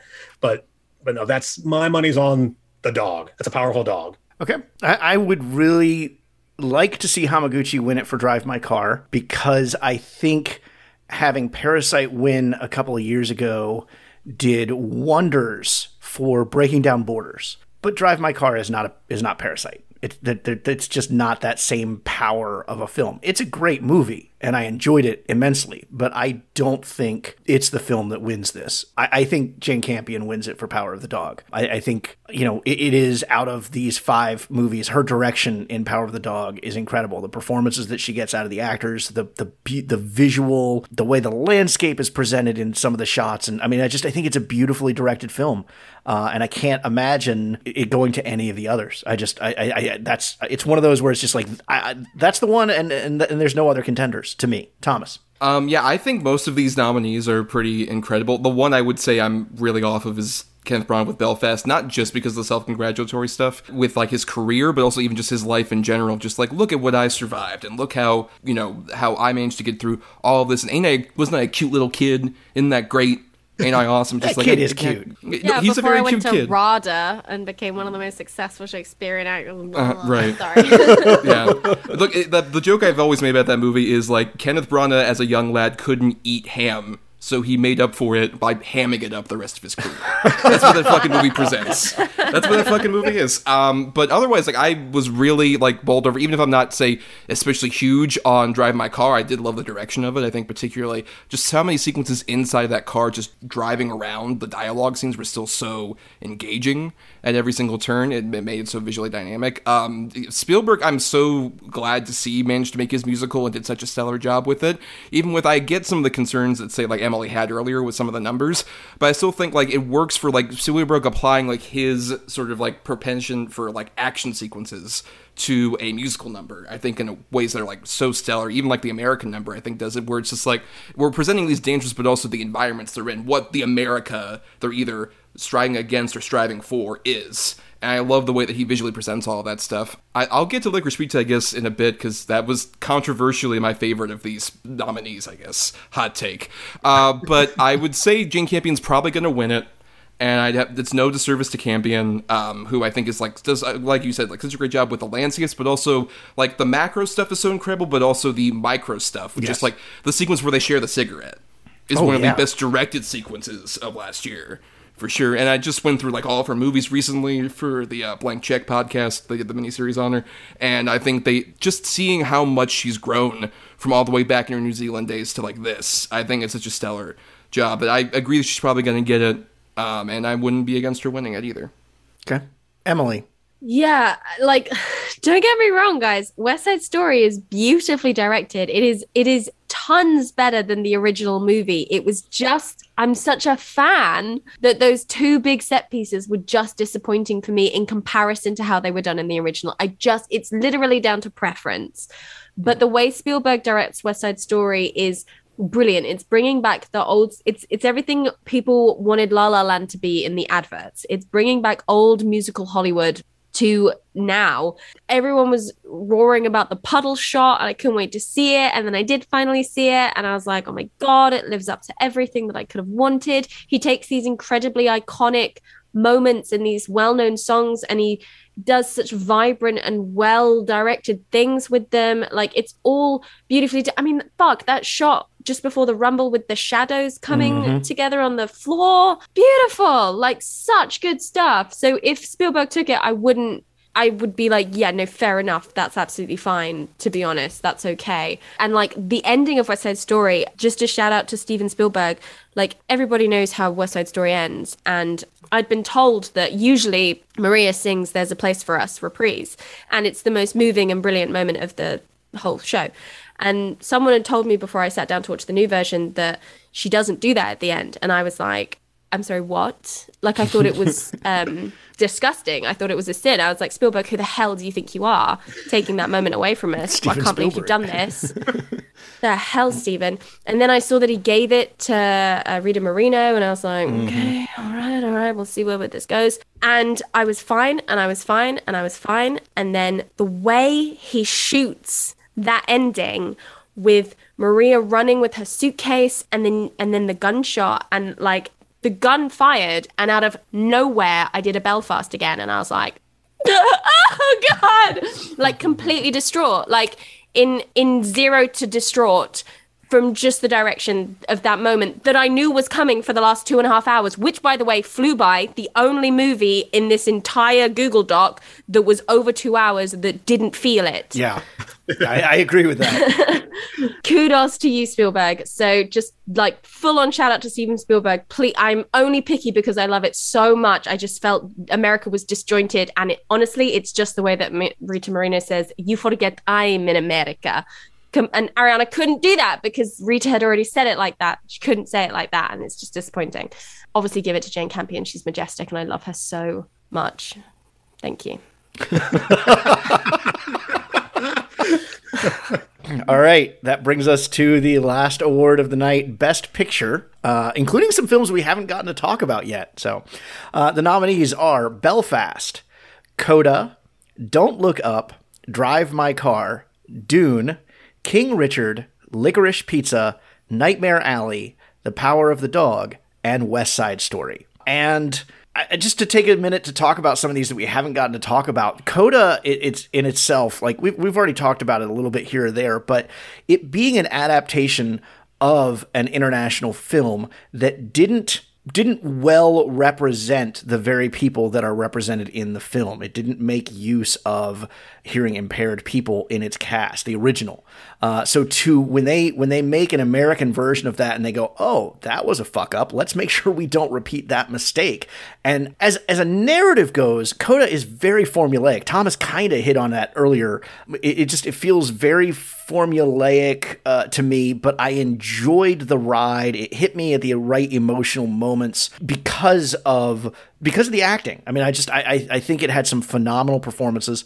As I said, I liked Don't Look Up. I don't think it deserved a Best Oscar nomination, as much fun as I had with it. Dune, I've talked with several of you about just inside conversations. I'm apparently just not a Dune fan. I've read the book up until about the point that this movie ends, and then I've lost interest in the book. I've tried to watch the original movie version a couple of times. I didn't like this I can watch it and go, oh, it's a good movie, but it's just not for me. Nightmare Alley is an interesting movie. Like, I wish it was a better film, but it's interesting that it got some Oscar attention. Like, Bradley Cooper was in 2 of these films that we've talked about, but no real attention to him either, because he's in this and in Licorice Pizza. But I think, we've already hit on so many of these other movies and kind of talked about our issues with them and stuff. I think The Power of the Dog is the best movie of this year.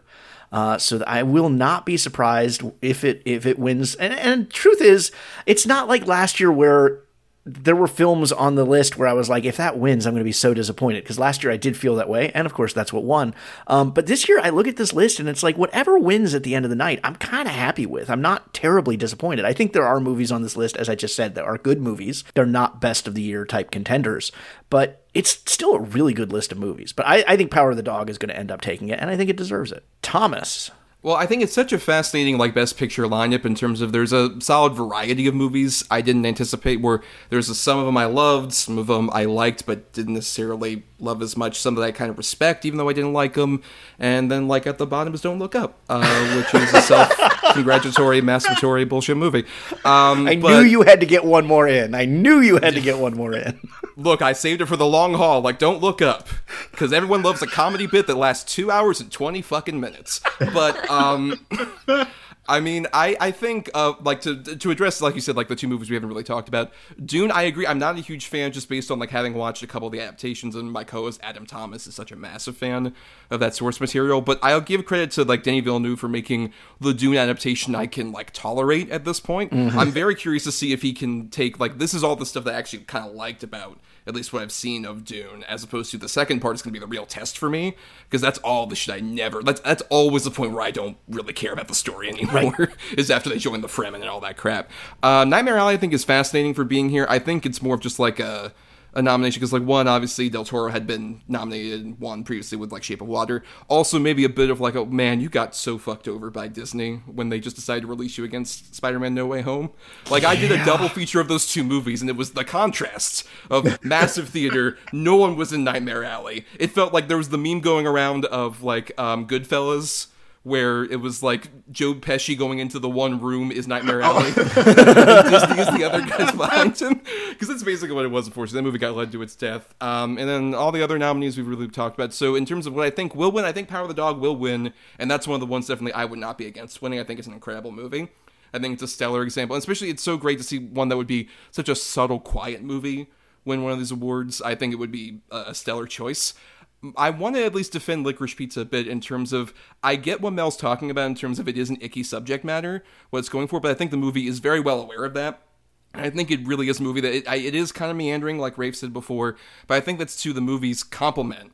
Because I think what works so well about that movie is it's a look at these two people who are at opposite ends of the spectrum. One is a young person trying to grow up, and the other one is an older person trying to get back to a younger age. And all the examples around them are fucking awful people who did similar mistakes like this before and just did shitty, awful things and are, like, terrible examples. Sometimes to a funny amount, like particularly Bradley Cooper as John Peters is such a fucking funny performance. But I think it's a movie where, like, he knows, like, he's just sort of, like, grappling with that. I think it's the complete contrast to Belfast, where that's a movie that totally celebrates, like, yeah, growing up in this particular age made me, like, those are the good old days in terms of they're the days that shaped me, as opposed to Paul Thomas Anderson is looking at that particular era and acknowledging, like, there's some fun stuff there, but ultimately there is a lot of, like, ugliness and disturbingness and just a sadness of just, like, these two actors who just such a shout out to, like, Cooper Hoffman and Alana Haim, I think are phenomenal in that movie. Yes. And I think do such a great job of exemplifying what I'm talking about in terms of, like,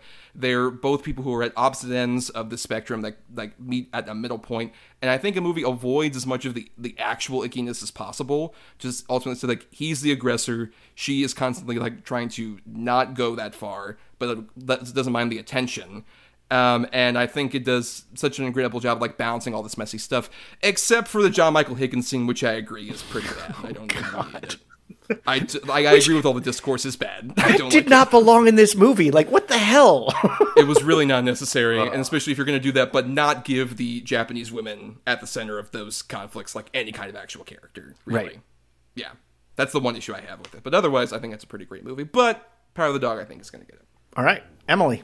Yeah, Power of the Dog should 100% take it. It's so nice it's such a, like, people talk about it being like, oh, it's a slow burner and, like, all of these things. And it's like, yes, that's nice. Like, you have to watch the movie. You have to pay attention to the movie. Like, it's completely character driven and it's thoughtful and it's beautifully shot and, like, all of the things that everyone's been saying all evening. Like, yes, absolutely. Like, give it to the Power of the Dog.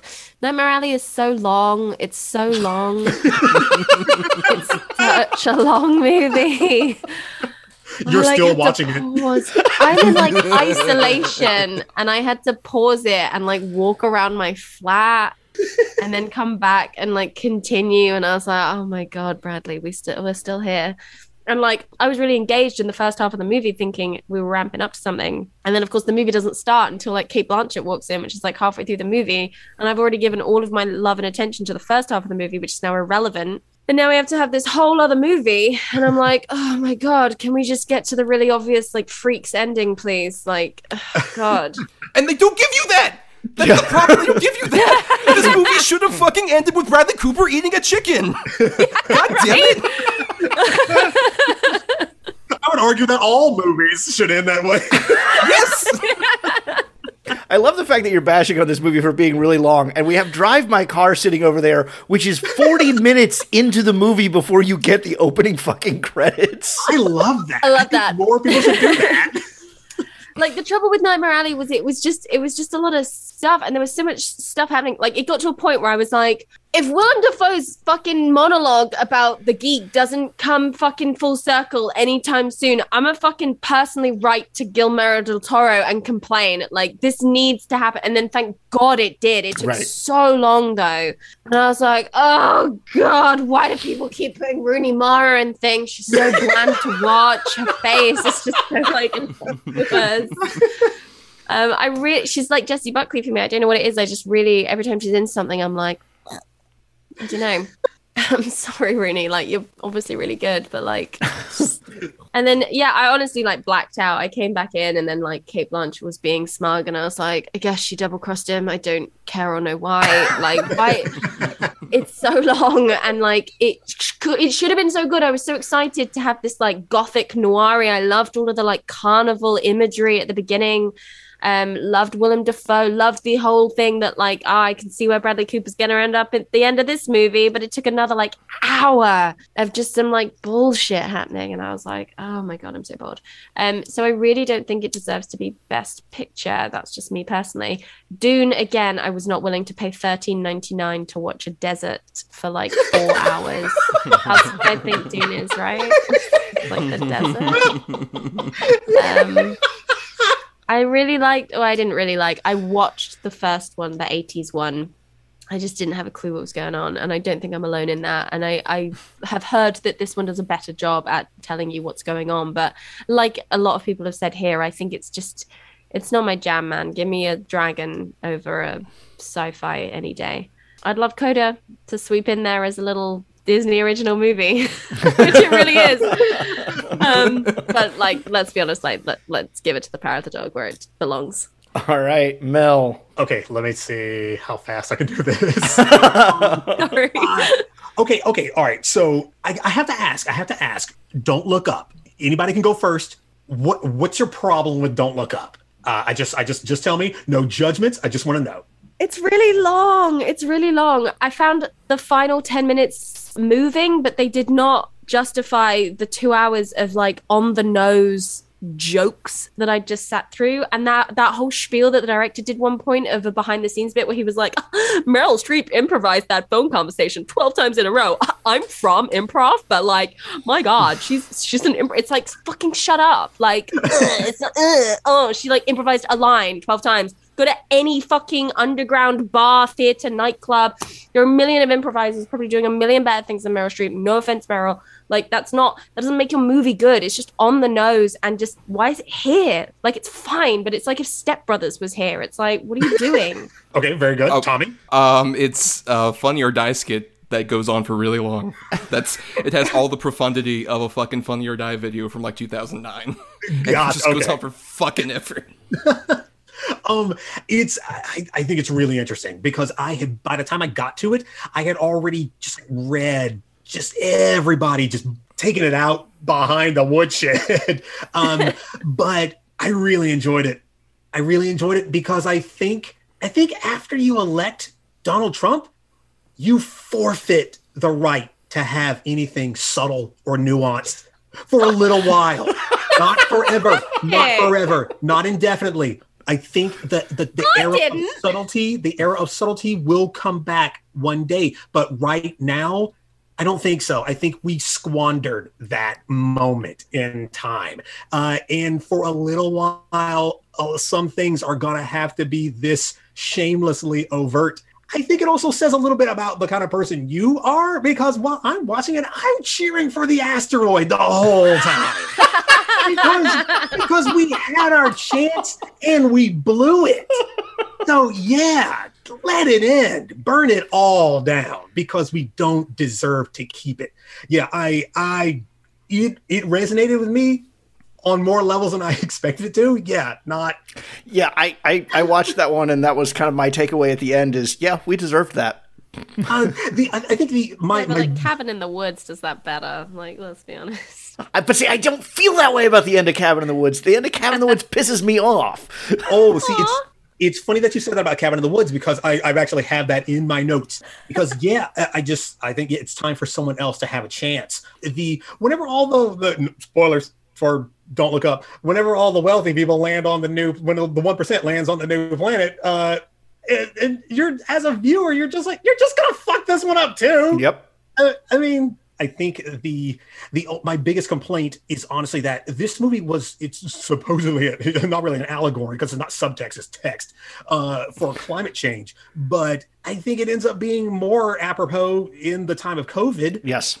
Simply because it proves what we kind of all feared, and that's that there is no level of atrocity possible that can bring humanity together. We will fail each other given the chance, and that's terrible. I love that the movie even debunks the hopeful ending of the very nihilistic Watchmen, which even Watchmen says there's a chance we can get our act together, but no, there's not. It's too late. It's too late for us. I think some people don't like. Not you guys necessarily. I just think some people don't like Don't Look Up because there's you in the mirror, and it sucks. But I've spent way too much time talking about that, so I'm moving on. Drive My Car. I love it. I love it so much. It's one of those movies where you're watching it the entire time, and you're like, this is good, this is good, this is good. And then you get to the last shot, and you realize that you're crying, and you're like, oh shit, I didn't realize that this worked on me quite to the level that it did. But it's refreshing because it lets you know that you were absorbing all the salient details along the way, even if you didn't realize you were. So I love that. I don't think it's going to do it. Dune. I did not love Dune. I wanted to so badly. And this is one of those scenarios when I had a professor in college who, anytime he would give us something brilliant and we didn't like it or care for it, he would always say, to what deficiency within you do you attribute your ability to appreciate this film? And that's kind of how I feel about Dune. I feel like there's something broken in me that kept me from loving it. But I think it boils down to the fact that I did not connect with any single character on an emotional level at any point. I'm very excited for part 2. I will definitely go and see it. But yeah, did not work for me. I do feel like if anything wins for Best Picture, it's going to be part 2. I think they're going to do a Return of the King with that one, even though Fellowship deserved it. It's going to have to be a lot better than this one in order to get that, I think. And I definitely agree. Didn't hate it. It just wasn't enough for me. I also didn't really like it leans heavily on the hope that you are very familiar with the source material, and I'm not. And that's my fault for going into that, but it doesn't hold your hand at all. And I guess I don't really want it to, but at the same time, I needed a little help easing into that world. And they were just like, nope, go read the book. Well, and I have to ask, not to extend your time even further here, Mel, but I have to ask, how do you feel about the fact that it's essentially another white savior movie? Oh my gosh. Not knowing where the story ends, I will say this. There is a line, and I'm going to botch this, and I don't remember who said it. Someone says something about we're waiting to see like whoever else it is who takes over. Are they going to be a force for good or a force for evil? And it cuts to Timothée Chalamet. It's the cinema literacy there tells you that tells me that the way that previous shot is framed, that Timothée Chalamet is not going to be a net positive for this conflict. Now, I haven't read the story, so I don't know if that's true or not, but I feel like it's setting itself up as a white savior story, but that moment, that cut, that transition suggests to me that Chalamet is going to fuck this completely up, and it's going to be bad because he's there. So if that's the direction we end up going, that it's not a white savior movie at all, it's just it's currently in the guise of one, but we subvert that, then yeah, I'm on board. But I don't know if that's going to happen. I just don't know. Okay. So let's see. Licorice Pizza, didn't love it. Nightmare Alley, gorgeous. Also didn't love it. I'm kind of with Emily on that one. It's overlong, and you knew exactly where it was going from very early on, that's a dangerous game to play. Power of the Dog is my vote. I think that's going to be the killer this year. West Side Story, I did love. Did love Steven Spielberg's version of America. See, you are a musical guy, Mel. I hate to tell you. I love Tick Tick Boom. Why isn't Tick Tick Boom nominated for Best Picture? I was thinking that. That's a good question. I would trade Don't Look Up for Tick Tick Boom in a heartbeat. Oh yeah, I would too, easily. Without it, I wouldn't even have to think twice about that. But no, Power of the Dog. I love the idea of Phil being this kind of remnant of an era that not even is dying, but has died at this point. Like the Old West is over. It's 1925, and just holding on to this facade, this thing that never really existed in the way we tell stories about the Old West. Like it was never really like that, but we've romanticized it to the point where it's almost unrecognizable. I just love like all of that veneer getting peeled back layer by layer, stripped away over the course of the runtime. And just a beautiful film. Loved it. The question I meant to ask on the Best Director is, will Jane Campion thank Sam Elliott in her acceptance speech? Or she just call him a bitch again. All right. Well, so those are our predictions in the major categories. We'll find out if we are correct as the Oscars are coming up this coming Sunday, March 27th at 8 o'clock. Emily, I don't even know what that is your time. Do you even watch the Oscars? We can't, like, it's never, like, available to watch. It's either on some obscure channel that we don't have access to, or they just don't show it here. Oh. Or if they do, it's at, like, 1 o'clock in the morning, and then you have work the next day, so you can't stay up because it's, like, 9 hours long. Although, you know, they're cutting all the important categories, so I guess maybe I'll have time to watch it this year. But you're gonna miss all those Amy Schumer jokes. Right. Oh, God. Is it Amy Schumer? We had Rebel hosting the BAFTAs, and oh, boy. I wanted her to do well so badly, and she did not. It's Amy Schumer, it's Regina Hall, and Wanda Sykes, right? Yes. Are the three hosts? Oh, Yep. okay. 2 out of 3, those aren't bad. All right, let's go around one more time and tell people where they can find you. We gave show information at the beginning of the show, but in case like people have fallen in love with your voice over the course of listening to this and want to find out where they can find you. So, Thomas. Well, I do a podcast called Double Edge Double Bill, where every week Adam and I choose a random double feature based on our own personal ideas of what the topic would end up being. And so we end up getting a good and bad movie that we talk about. Around this time, we will have put out our Penelope Cruz episode in honor of her getting the nomination here, where we would have picked Volver, the Pedro Almodovar movie, and also Ridley Scott's The Counselor as the 2 movies. So that should be interesting. We just did our 200th episode recently as well. And you can find us, on Podbean or Talk Film Society. And we also have Twitter, Facebook at DEDBpod. And become a patron for $1. You get bonus podcasts. You get to vote in polls for stuff. And also, I'm at Not The Who's Tommy on Twitter, and I do some writing at both my blog, marianithomas.wordpress.com, and at film-cred.com, where I'm a staff writer. All right. Emily. Why This Film Podcast looks back at the movies of your childhood, and we're currently going through all of the Barbie movies. Yes, you are. In a Barbie world. They're amazing, genuinely really good films. Princess and the Pauper should have been up for Best Picture the year it came out. Genuinely should have done. You can find across all podcasting platforms. We're on Twitter at Why This Film Pod.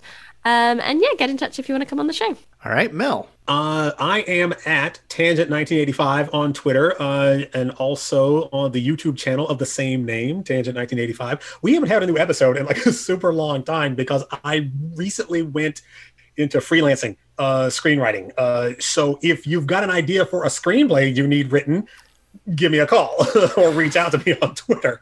But there's still videos on the Tangent 1985 website. Feel free to check those out, and you can listen to me talk about things all over the place. See, that's a better reason to not have a show in a while. Mine is I was trying to have a social life and date, and then I got into a crippling depression, so I haven't had an episode in a while. I think yours is a better reason. All right. That's going to do it for us. Again, you can see the Oscars this coming week. You can keep the conversation about your picks going with me on Twitter and Letterboxd at Talnhess, TALNHESS, or the show at Have Not Seen This on Twitter. On Facebook, we're at Have Not Seen This Podcast, or you can email me at havenotseenthis@gmail.com. Special thanks to Chris Talent for our wonderful theme song, and thanks to Thomas and Emily and Mel for coming on and making this a possibility for a second year in a row. Until next week, I'll say, because that's what's in the script, I'm Rafe Telsch, and this has been Have Not Seen This. Be kind to each other.